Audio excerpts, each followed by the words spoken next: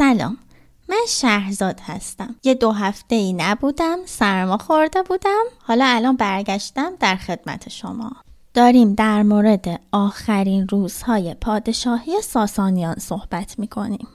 تا اونجایی داستانو گفتیم که بزرگان ساسانی شیرویه رو از زندان در آوردن و قصد داشتن که اونو پادشاه بکنن.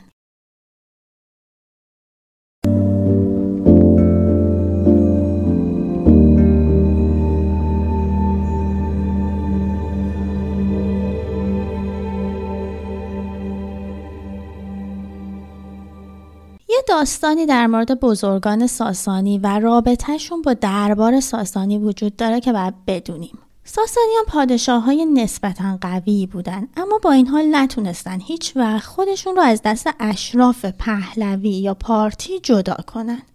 اونا اینطوری سر کار اومدن که ادعا کردن پارس هستن و میراثدار هخامنشیانن، اما با این تفاوت که اسکندری وجود نداشته که بخواد تمام خاندانهای پارتی رو که سر کار بودن قبل از اونها از بین ببره.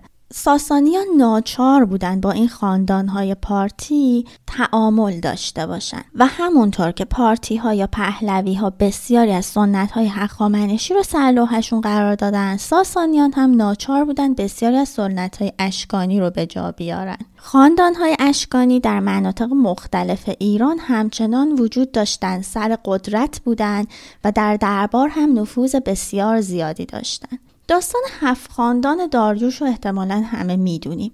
7 خاندانی که به داریوش کمک کردن تا قلمرو هخامنشی رو از قومات مغ پس بگیره. بعدها این 7 خاندان اشراف پارسی رو تشکیل دادن و همین سنت ایرانی در دوران اشکانیان هم ادامه داشتش. در دوران ساسانیان هم این سنت ادامه پیدا کرد با یک تفاوت بسیار بزرگ. خاندانهای اشکانی و هخامنشی وفادار بودند به پادشاههای اشکانی و پادشاههای هخامنشی، در حالی که خاندانهایی که در زمان ساسانیان وجود داشتند بسیاریشون بازمانده خاندانهای پهلوی یا پارتی بودند.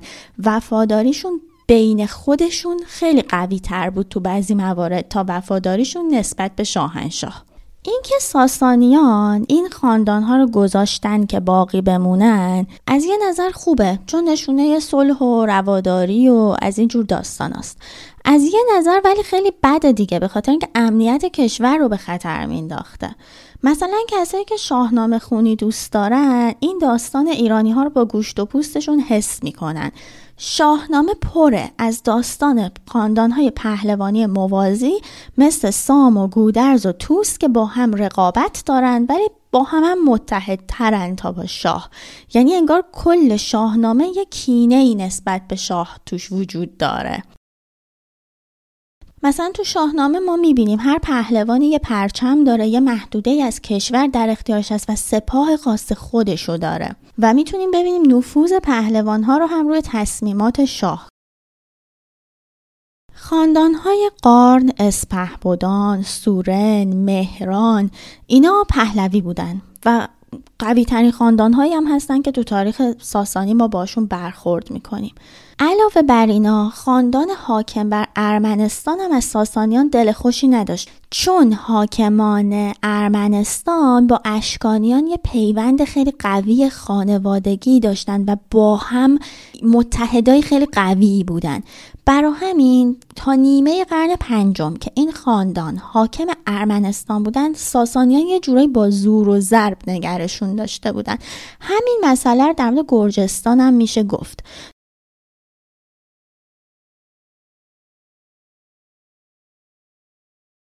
خسرو انوشیروان میاد سعی میکنه کشور رو ساماندهی بکنه، سعی میکنه این حالت رو یکم کمتر کنه، اما خب یه اشتباه بزرگی میکنه. یعنی یه کار نصف نیمه انجام میده، میاد یک کم نفوذ این خاندانها رو کم میکنه، قدرت دولت مرکزی رو میبره بالاتر. این کار خاندانهای پهلوی رو میرنجونه یک کم، در واقع به مشروعیت ساسانیان ضربه وارد میکنه، ولی موفق نمیشه که کاملا خاندانهای پارتی رو از بین ببره. این قضیه که یه کار رو نصف نیمه انجام میده یه بخل و کینه‌ای توی این خاندانها ایجاد میکنه. خب شخصیت شخیص شهروراز یکی از همین خاندان‌های پارتی بوده دیگه. در سال 627 به خسرو خیانت میکنه، با هراکلیوس همدست میشه، نیروهاش رو میاره یه جای نزدیک دجله منتظر میمونه. خسرو فرخزاد رو میفرسته که باهاش صحبت کنه و دعواش کنه که چرا نیومده بجنگه.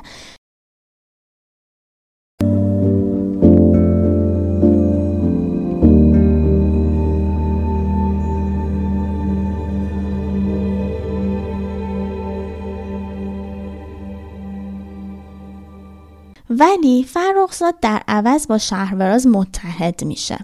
فرخزاد به سپاه خسرو میگه که ازش نترسید، شما کار بدی نکردید، تقصیر شاهه که شما رو فرستاده این همه مدت اون ور دنیا، بعدم بهتون گفته برگردید بدون اینکه هیچ چیزی به دست بیارید.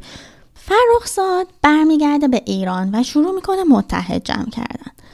خسرو خیلی لطف میکنه، یه دفعه دستور قتل یه تعداد آدم خیلی زیادی رو صادر میکنه. کار فرخزاد رو خیلی راحت میکنه در واقع. بزرگان ایران هم میگن دیگه بابا بسه، این باید بره، این داره دیگه خیلی شورشو در آورده. یه توطئه و کودتا میکنن که داستانش رو شنیدیم. شیرویه رو از زندان در میارن، شیرویه رو میبرن به خونه فرخزاد. در واقع فرخزاد همه کاره بوده اینجا. 25 فوریه 628 شیرویه تاجگذاری میکنه. توی این کودتا چند تا نام هست که بسیار میدرخشه. یکیشون که خب خود فرخزاده، یکیشون شهرورازه، یکیشون شمتا پسر یزدینه، یکیشون هم که از خاندان نیمروز بوده مهر هرمزه. این افراد هر کدوم از یه خاندانی بودن و این خاندانها دائم با همدیگه رقابت داشتن و داشتن موازی کاری میکردن. الان هم قدرت مرکزی بسیار ضعیف شده و فرصت فراهم شده برای اینکه این خاندانها بیفتن به جون همدیگه.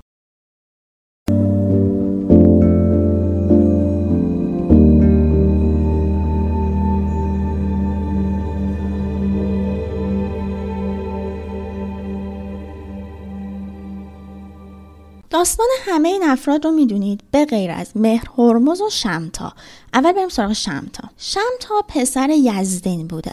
یزدین حسابدار اصلی خسرو پرویز بوده، مسیحی هم بوده. توی جنگ ها هم با سپاه میرفته، تو فتح اورشلیم هم حاضر بوده و کشیش اصلی کلیسای دربار ساسانیان هم بوده. خیلی هم خیره، همه جا کلیسا می ساخته، مسیحی ها خیلی دوستش داشتن، خیلی هم مورد اعتماد پادشاه بوده. توی آوردن صلیب راستین هم نقش داشته. از این جای گنج هایی رو که از اورشلیم آورده بوده به خسرو نمی گفته. به خاطر همینم خسرو دستور قتلش رو صادر میکنه. در واقع شمتا پسر یزدین به خاطر مرگ پدرش از خسرو کینه داشته. شخصیت دومی که نمیشناسیمش مهر هرمزه. مهر هرمز پسر مردان شاه بوده و قصهش بابت کینش از خسرو خیلی شبیه به شمتاست. تبری داستان مردان شاه رو خیلی رمانتیک تعریف میکنه. میگه که خسرو خواب دیده که مرگش در نیمروزه.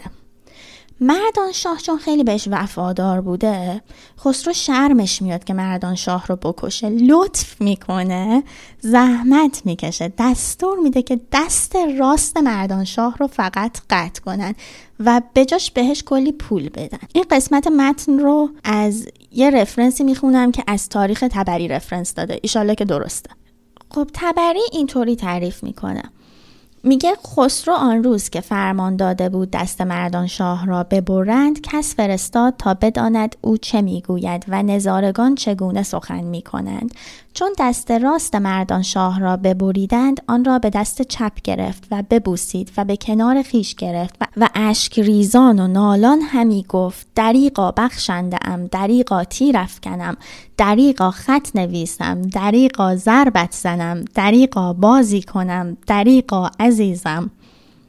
چون فرستاده باز آمد و آنچه دیده بود و شنیده بود به خسرو بگفت، او رقت آورد و پشیمان شد و یکی از بزرگان را به نزد وی فرستاد. ابراز پشیمانی کرد و پاسخ داد که هرچه بخواهد و میسر باشد میپذیرد و بدو میدهد. مردانشاه به جواب خسرو را دعا کرد و گفت ای پادشاه، کرم تو را نیک میشناسم و سپاسگزارم و به یقین میدانم که این کار نابدلخواه با من کردی، حکم قضا بود. اکنون از تو چیزی میخواهم، قسم یاد کن که دریغ نکنی. خسرو قسم خورد هرچه مردانشاه بخواهد انجام دهد. مردانشاه خواست که خسرو فرمان دهد تا گردنش را بزنند تا ننگ دست بریدگی بر وی نماند. خسرو بگفت تا گردنش را بزنند که نخواهد قسم بشکند. در واقع خسرو لطف کرد، جوان مردی کرد، قولش رو زیرش نزد و مردانشاه رو هم کشت. در واقع خسرو پدر مهرهرمز رو هم کشته. مرگ خسرو پرویز در ادبیات و فرهنگ ایران اتفاق بسیار بزرگیه. اول اینکه توطئه وسیعی بوده برای کشتنش، بعد اینکه پادشاه ستمگر و بسیار ثروتمندی بوده، از همه مهمتر اینکه آخرین پادشاه ساسانی بوده که واقعا میشه اون رو به عنوان شاهنشاه ایران باستان خطاب کرد. خسرو توی باغی دستگیر میشه، میخواسته فرار کنه ولی نمیتونه. میگیرنش، میبرنش توی تالاری نگهش میدارن. به شیرویه میگن که نمیشه دوتا شاه باشه، یا تو یا پدرت. شیرویه قبول میکنه، خسرو رو میکشه. اکثر منابع میگن که خسرو رو مهرهرمز کشته. شیرویه وقت رو تلف نمیکنه، سریع با هراکلیوس صلح میکنه. هراکلیوس دنبال دردسر نبوده، هم که وضعیت رو میدیده، از اون مهمتر امید داشته که بتونه یه شاهی تحت سلطه خودش تو ایران سر کار بیاره، به خصوص چون مادر شیرویه هم رومی بوده. با شرایط خیلی ساده ای صلح میکنن، مرزها رو تو فرات تعیین میکنن، غرامت زیادی از ایران نمیگیرن، بیشتر پیگیر صلیب راستین بودن. شیرویه بهش میگه من ندارم صلیبو، ولی میگردم، به محض اینکه پیدا کنم برات میفرستم. این وسط طاعون میاد. طاعونی که میاد تا زمان حمله اعراب ادامه داشته. وضعیت ایران رو نگاه کنید. سالها جنگ و ویرانی بوده. هراکلیوس کل آذربایجان و کردستان رو آتیش زده. نصف مردها رو به بردگی گرفته و برده. حالا هم طاعون. یه مدت کوتاهی صلح میشه. بعد شیرویه بسم الله رو میگه و شروع میکنه. اول توطئه میکنه، برادرای خودشو میکشن. بعد مهرهرمز رو میکشه چون اعتقاد داشته که میخواسته تاج و تخت رو ازش بگیره. شیرویه کلاً 8 ماه سلطنت میکنه. بعد داشته سر راش میرفته ییلاق تو مادیه، تا اون میگیره میمیره. حالا وضعیت رو نگاه کنید. باباشو کشته، همه داداشاشو کشته، یعنی هیچ جانشینی عملا نگه نداشته به جز یه بچه 7 ساله خودش به اسم اردشیر. اردشیر رو برمیدن شاه میکنن. شهروراز که میبینه وضعیت و این شرایط رو میبینه، میره پیش سزار، ازش عذرخواهی میکنه، کلی پاچه‌خواری میکنه، باهاش متحد میشه، بهش قول میده که صلیب راستین رو پس میفرسته براش. با یه سپاه ترکیبی از ایران و روم میاد به جنگ این بچه 7 ساله. کلاً اردشیر قبل از این که به دست شهربراز کشته بشه 6 ماه حکومت میکنه. شهربراز اولین کاری که میکنه شمتا رو میاره بیرون از زندان، مصلوبش میکنه، چون که قبلنا ظاهرا شمتا به دخترش خیانت کرده بوده. سربازای رومی رو برمیگردونه سر کار و زندگیشون. یه چیزی به اسم صلیب راستین رو با کلی هدیه برمیگردونه به هراکلیوس. یه سری مورخ اعتقاد دارن که این صلیبی که برگردونده به هراکلیوس اصلا کلا صلیب راستین نیست و اینکه صلیب راستین از تاریخ فتح اورشلیم به دست ایرانی ها به بعد دیگه قابل پیگیری نیستش و معلوم نیستش که کجا رفته و چه بلایی سرش اومده. شهربراز کلاً 40 روز دوام میاره. یه روز بادیگاردش میکشتش. مردم هم خیلی عصبانی بودن از دستش و حتی به جسدش هم حد که حرمت میکنن. بعد پوراندخت یا پوران پادشاه میشه. من یه جایی خوندم که پوراندخت زن شیرویه بوده. نمیدونم خواهرش بوده و زنش بوده، یا اینکه فقط زنش بوده، یا اینکه دختر خسرو بوده و هیچ ارتباطی به شیرویه نداشته. تمام بازمانده های ساسانی داشتن می اومدن دونه بدونه سر کار. این دور باطل همینجوری تکرار می شده. بعد پوراندخت پسر شهربراز میاد که بچه شهربراز و خواهر خسرو بوده، بهش میگفتن شاپور شهربراز. بعد اون آذرمیدخت میاد، آخر سرم یزدگرد. اون چیزی که مهمه، عملاً تاج و تخت ساسانی دیگه تبدیل شده بوده به یه بازیچه. در جای خاندان‌های مسموم و فاسد درباری داشتن باش دعوا می‌کردن. تمام این خاندان‌هایی که با هم رقیب بودن داشتن خودشون رو و این تاج و تخت رو نابود می‌کردن. در گوشه گوشه کشور شورش بوده. قدرت حاکمای محلی بسیار بالا رفته بوده. توی جاهایی مثل خراسان رسما این حاکما اعلام استقلال کرده بودن. تا اون هم برای خودش بوده دیگه. می اومده می رفته، همه جا هم جنگ بوده، کشور در آشوب کامل می سوخته که یکی از فرماندهان جوان تازه مسلمان تصمیم میگیره شانس خودش رو در قلمرو ساسانیان امتحان بکنه.